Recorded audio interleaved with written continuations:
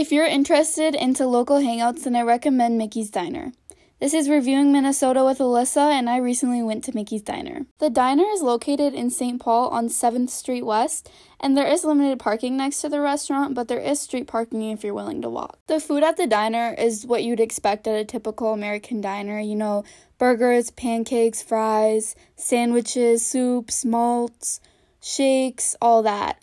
I personally got a grilled cheese with fries, and Lucy got a grilled cheese with hash browns.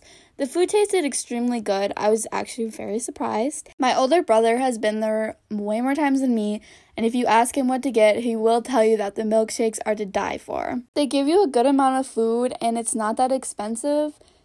And like I said, it tastes actually really good. The restaurant is in a vintage train car, and it's very small with limited seating. It's counter seating with 3 tables in the restaurant. But the workers greeted some of the customers by name, and they were all really friendly, so that was really cool. And it was a little awkward for us just because of how close everything and everyone was, but that's mostly just me making it weird. The diner is open 24 hours, and I recommend going at an odd time, not at a normal eating time, because you're more likely to get a parking space and a spot to eat. I think everyone should go just for fun at some point. It's different from a normal restaurant, and it's just a really friendly place. I rated it a 9 out of 10 because I like the food and the people, and I just like simple, cool things like that. But the space and parking gave me slight anxiety, but that's about it.